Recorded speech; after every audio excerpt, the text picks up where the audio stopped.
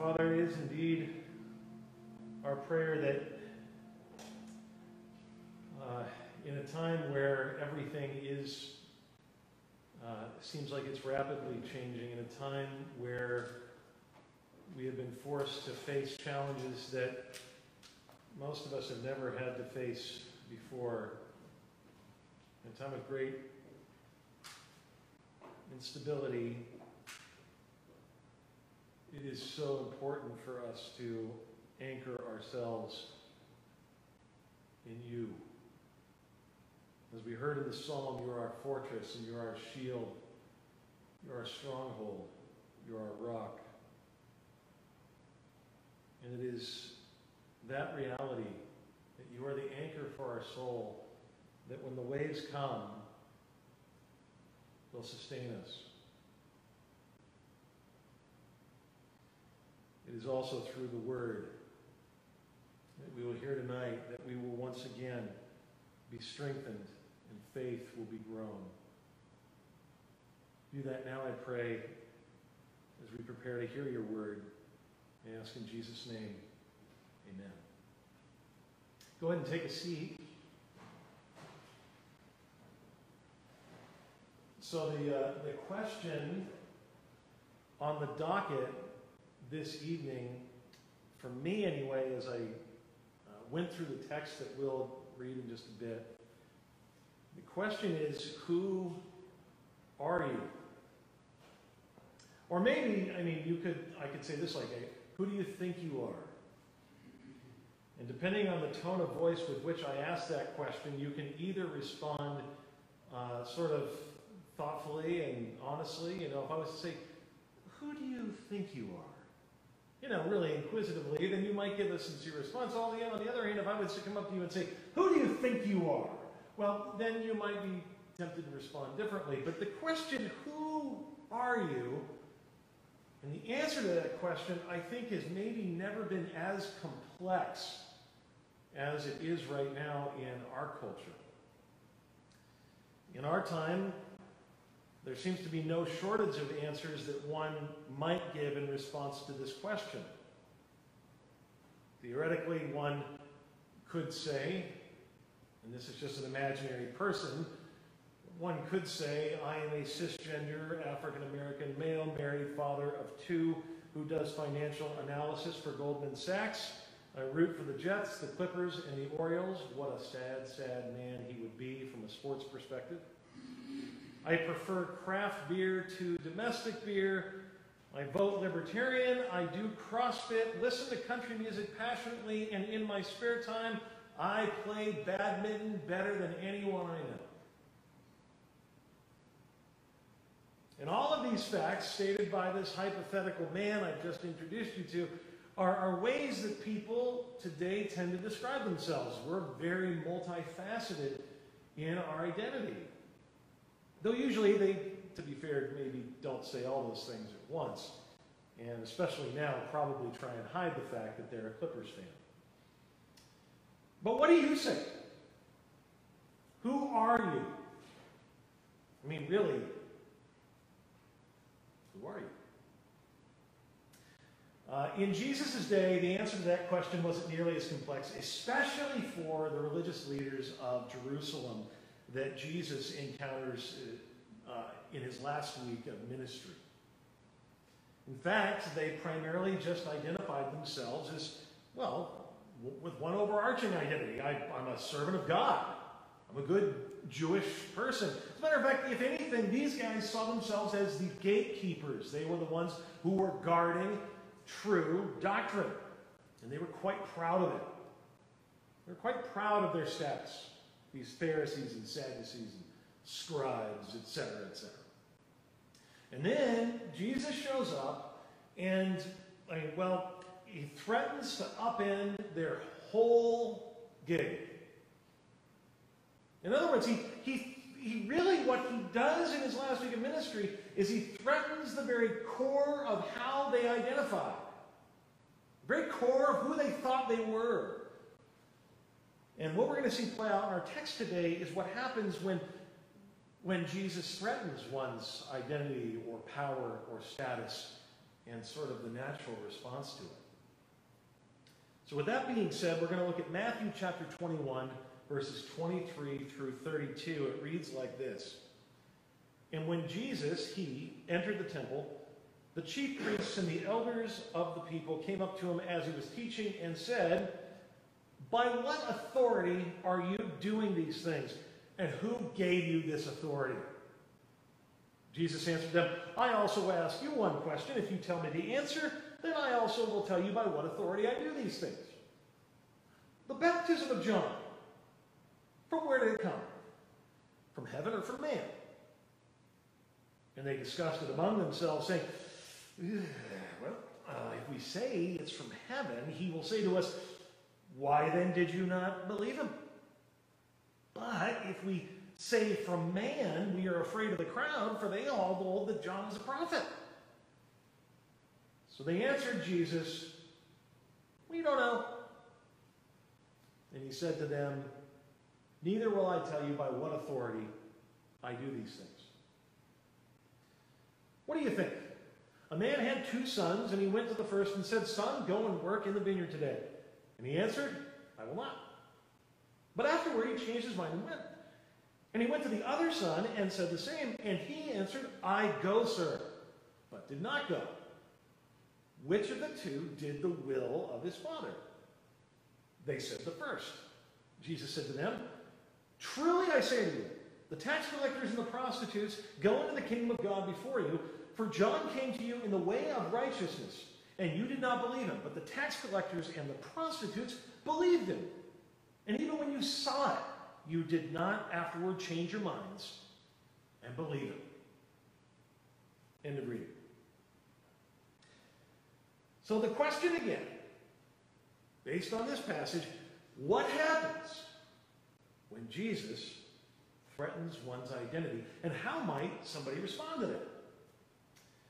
Well, I suppose you could do what the Pharisees do in this text at the very beginning, and that is you can indeed assert your own authority in response to his. That's certainly what we see in the very question they're asking him. Now, just to bring you up to speed contextually in this passage, what has just happened right before is Jesus has busted into the temple. He has overturned their tables. He has started healing people, and he is now preaching from their pulpit in their temple. They have every reason to want to ask him, "Who do you think you are? By what authority are you doing this? Are you taking over our show?"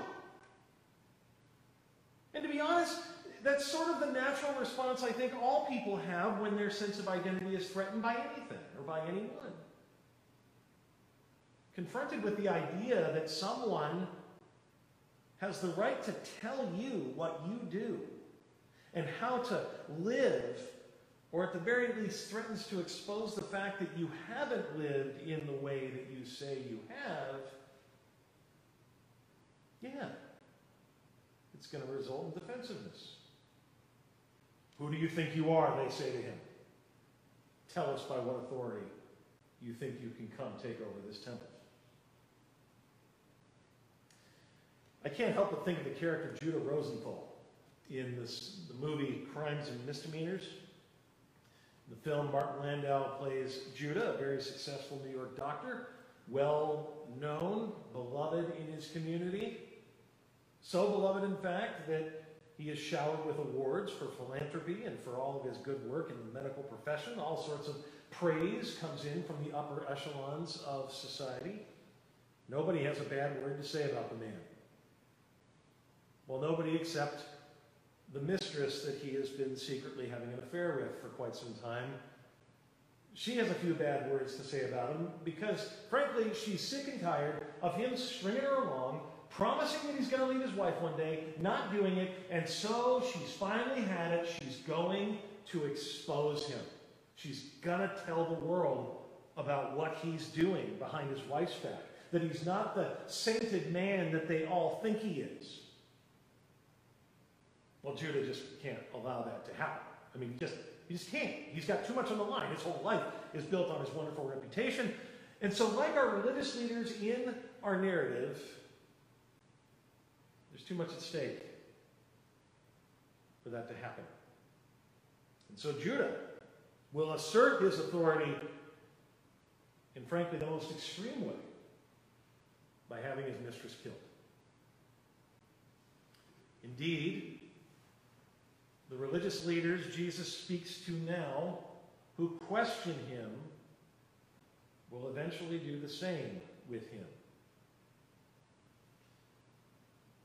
But listen, one does not have to deny that Jesus is the Christ like they did in order to fall into this trap. It's, frankly, in fact, one could be a wonderfully devout Christian and find themselves pushing back against Jesus' authority in their lives all the time. This basically happens any time that we hear what the Word of God says or how we should live from the Word of God, and instead of doing it, instead of following, and instead of changing, we basically go shh and push it down, push it away, and continue on our merry way doing something we know is not in accord with His will. But in the end, it won't work. You can only push it down for so long. You can only ignore it for so long. You are human. He is God. You are creature. He is creator. And so just as the religious teachers of Jesus' day could not win, because Jesus eventually vindicated himself at his resurrection and ascension, so too we cannot win if we choose this tack in our relationship with God, to assert our own authority, our own position, our own status, our own identity. It's just not going to work. Well, then, there is a second option that you can move to that our religious leaders do, and that is you can seek to find some sort of mushy middle ground. You see that really in verses 24 through 27. After Jesus basically sets a trap for them. There's no easier way of saying it. It's just he sets a trap for them. He says, okay, you want to know what authority I do what I do? I got a question for you. John's baptism. From heaven, from man. What do you say? Well, this is a real tricky situation for them. Because they're on record as being against John the Baptist. They didn't like him. They didn't like him for the same reasons they don't like Jesus, because he was stealing their show. And people were trusting in what he was doing, and they were going to him to be baptized for the sake of repentance. They didn't like him. And they pushed against him. So you would think that they would just simply answer Jesus, he's from man. He's just a mere man. He wasn't anything special. God didn't send him. But they know by this time the crowd would be against that entirely. We're told they know the crowd sees John by this time as a prophet, probably a martyr prophet, because John has been killed by the state. They hated the state. So the crowds naturally are on John's side. And so they're in a real pickle. What are they going to do? Either answer is going to get them in trouble. So they give the most mushy middle compromise answer, political answer ever. We just don't know. We don't know where John is from. We just don't have an opinion on the matter. And they, of course, have an opinion on the matter. But they didn't want to face the consequences of their perspective. And many are tempted in the same sort of way to be wishy-washy in their response to Jesus when he comes questioning where they stand. Not wanting to adopt, especially some of the unpopular opinions that Jesus holds to. One can, instead of outright fight back against him, simply seek to minimize or downplay those uncomfortable bits associated with Christ and his Christians. But Jesus won't have that either. He just won't. He just won't have it. Now, there's no middle ground when it comes to him, when it comes to who he is. Now, don't get me wrong here. There can be nuanced middle ground positions about all sorts of things in life. Politics? Sure. Nuance away. Sports? Sure. Nuance away. Fine. Career decisions? Fine. fine, no problem. And then I can go on and on. But when it comes to Jesus, in the final analysis, one is forced to say he either is who he said he is, that he's a liar, or at least his followers are, or that he was crazy, or his followers were. There's really not much more of an option for us. We cannot try and find the mushy middle when it comes to who Jesus is. Reminds me, a little while back on Comedians in Cars Getting Coffee. I don't know if any of you guys watched that wonderful program put out by Jerry Seinfeld now on Netflix. In one particular episode of the show, Jerry has as his guest my favorite comedian in the world, which is Norm Macdonald. So, of course, I've watched it approximately 38 times or so. And at one part in the episode, McDonald and Seinfeld are sitting at a table in a diner when McDonald says to Seinfeld, very sincerely, he meant it, "Well, you don't have a child, Jerry, so you don't have to worry." And just then Seinfeld interrupts him and says, "I don't have a child?" And Norm says, "No." He says, Seinfeld says, I have 3. And Norm says, "Do you have daughters?" He says, "I have 2 sons and a daughter." And Norm sort of sits back a little surprised and then says, "Well, I guess we're just going to have to agree to disagree." Now, of course, he's saying that to be funny in response to Seinfeld, because that's not something you can agree to disagree about. Either he has kids or he doesn't have kids.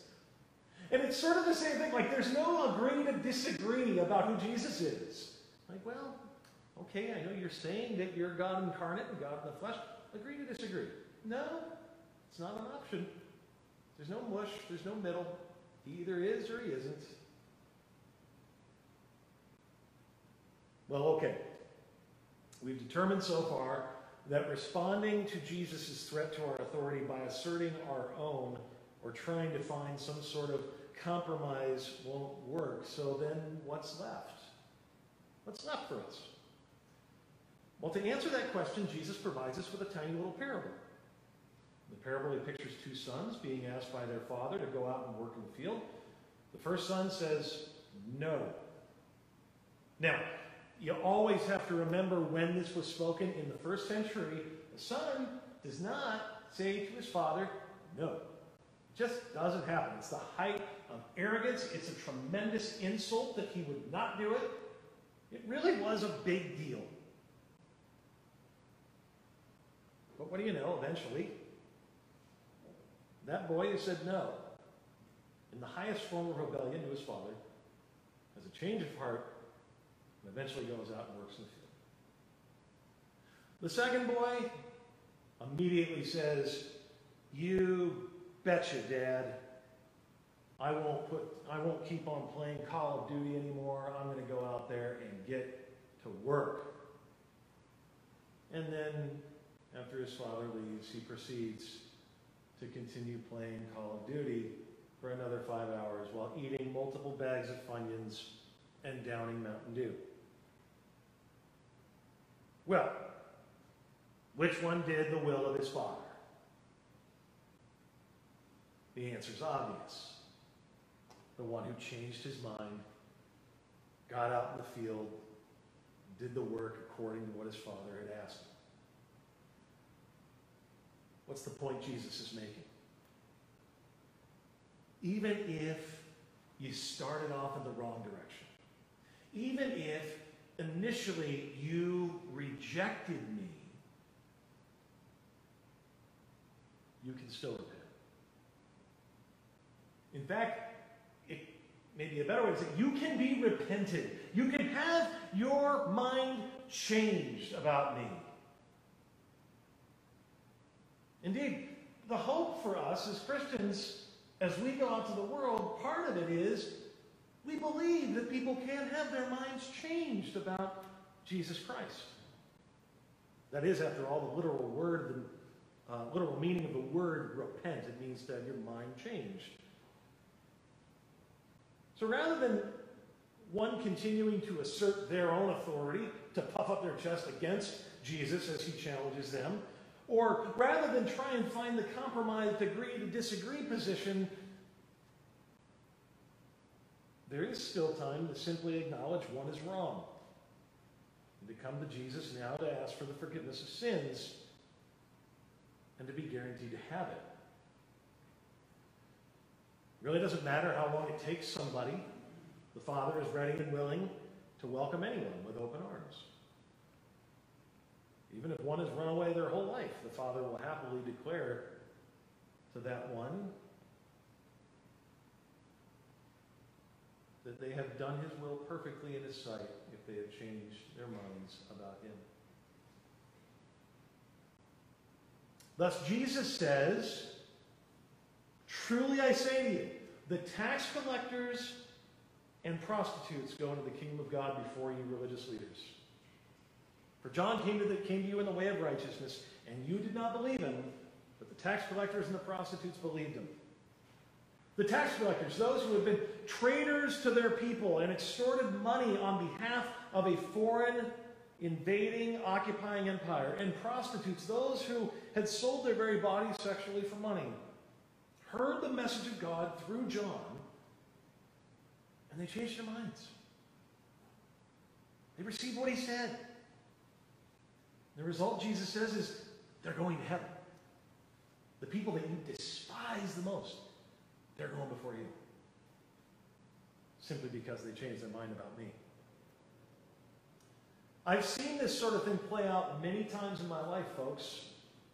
I mean, I've seen it happen. I've seen people's minds be changed right in front of my eyeballs. I mean, I've seen the whole tone of their voice change as we've conversed. I've seen the cadence of their voice. I've seen the look on their face. Everything, I've seen it happen. I've seen the Spirit just slowly start to transform somebody's thought about Jesus and suddenly begin to change their mind. My favorite example of this happened with my friend Tony years ago, who frankly saw it as sort of a bit of a fun sport of his. Whenever he met a young Christian, he thought it was fun to challenge them. He thought it was fun to kind of make them doubt their faith. And so he'd bring up some real doozies to try and get people really freaked out who had never really encountered questions about the faith before, because there are many.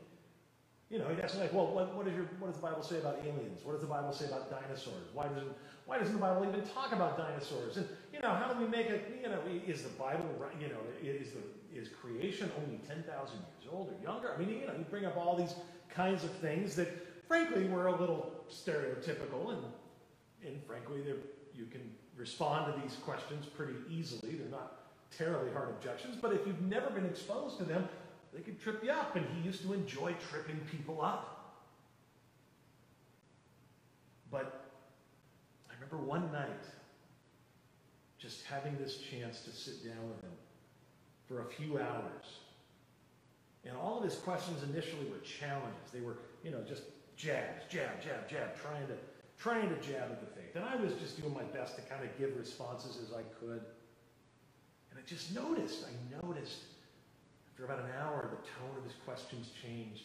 And he was actually starting to try and learn. Like, he actually wanted to try and understand what Christianity was about. And I just knew it. I knew it by the time we were done, that faith had been kindled in him. I knew it. I saw it. He had been repented by the word that was presented to him. God had changed his mind. He is one of many, many, many, many people on earth today that have had that experience. And one of vastly more that have had that same experience throughout all of history. Sadly, this was not the case with the religious establishment of Jesus' day. They knew in their heart of hearts that John the Baptist was the real deal, and they most certainly knew that Jesus was the real deal too. In fact, I believe that Jesus bringing up John's baptism actually does provide a subtle answer to their question about which authority he had sent him to do all he had done. After all, they were all well aware of what happened at John's baptism when Jesus went down into those sin-filled waters that John was baptizing people in. For the first and only time out of the myriad numbers of people who were baptized in that Jordan River from John, when Jesus goes in, something different happens. The Spirit descends as a dove. The Father speaks from heaven. And what does he say? This is my beloved Son, with whom I am well pleased. At that moment, Jesus is declared to the whole world, including the religious establishment that challenge him now, by the very voice of the Father from heaven, that he alone, God, takes ultimate pleasure in. That he alone is fit to be the substitute for this world. At that moment, Jesus is actually repenting on the world's behalf, and the Father is well pleased with his repentance. Our repentance is only halfway at best most of the time, all the time. There's always mixed motives in our repentance, but never so with Jesus. Though he doesn't have to repent of anything himself, he does have to repent for everything we have done wrong. In Jesus bringing up this baptism of John's, he is subtly telling the crowds, stop fighting me. Receive me. I'm the one that the Father has authoritatively given as your substitute. And yet Jesus declares sadly, even when you saw it, you didn't afterward change your minds and believe. Yes, it is true. I'm wrapping up right now. It is true. The vast majority of the religious leaders that Jesus interacted with, from what we know, do not change their mind and believe in him. That's true. But you know what gives me hope for every person on planet Earth still? Is that we know some did. Some, like Nicodemus, saw in Christ the Savior they needed and were repented. Some, like the thief on the cross, saw in Christ the Savior they needed and were repented. What gives me hope is that just like them, you who are here tonight, you who are watching online, whether you've already had your mind changed or not, or perhaps are having your mind changed for the first time, can indeed rest assured that he accepts and forgives those who have even the smallest amount of faith in him, even now. And so the ultimate answer to how we should respond when God attacks whatever identities we've built for ourselves is not to assert our authority. And it's not to try and find some way, some middle ground, but no. It's to repent and believe and know that he has won everything necessary for us to live. Father, I pray that you would do just that in our lives again and again and again and again, because each and every day we struggle and we battle and we assert our own authority. We are simultaneously saint and sinner, and so the sinner wants to raise his ugly head up and do what he or she wants in us, and yet we are saint, and the saint reminds us of our baptism and what we've been given by you. Help us go back to that identity and make that primarily our identity each and every day. We pray in Jesus' name. You taught us to pray with one voice. Our Father, who art in heaven, hallowed be thy name. Thy kingdom come, thy will be done, on earth as it is in heaven. Give us this day our daily bread, and forgive us our trespasses, as we forgive those who trespass against us. And lead us not into temptation, but deliver us from evil. For thine is the kingdom, and the power, and the glory, forever and ever.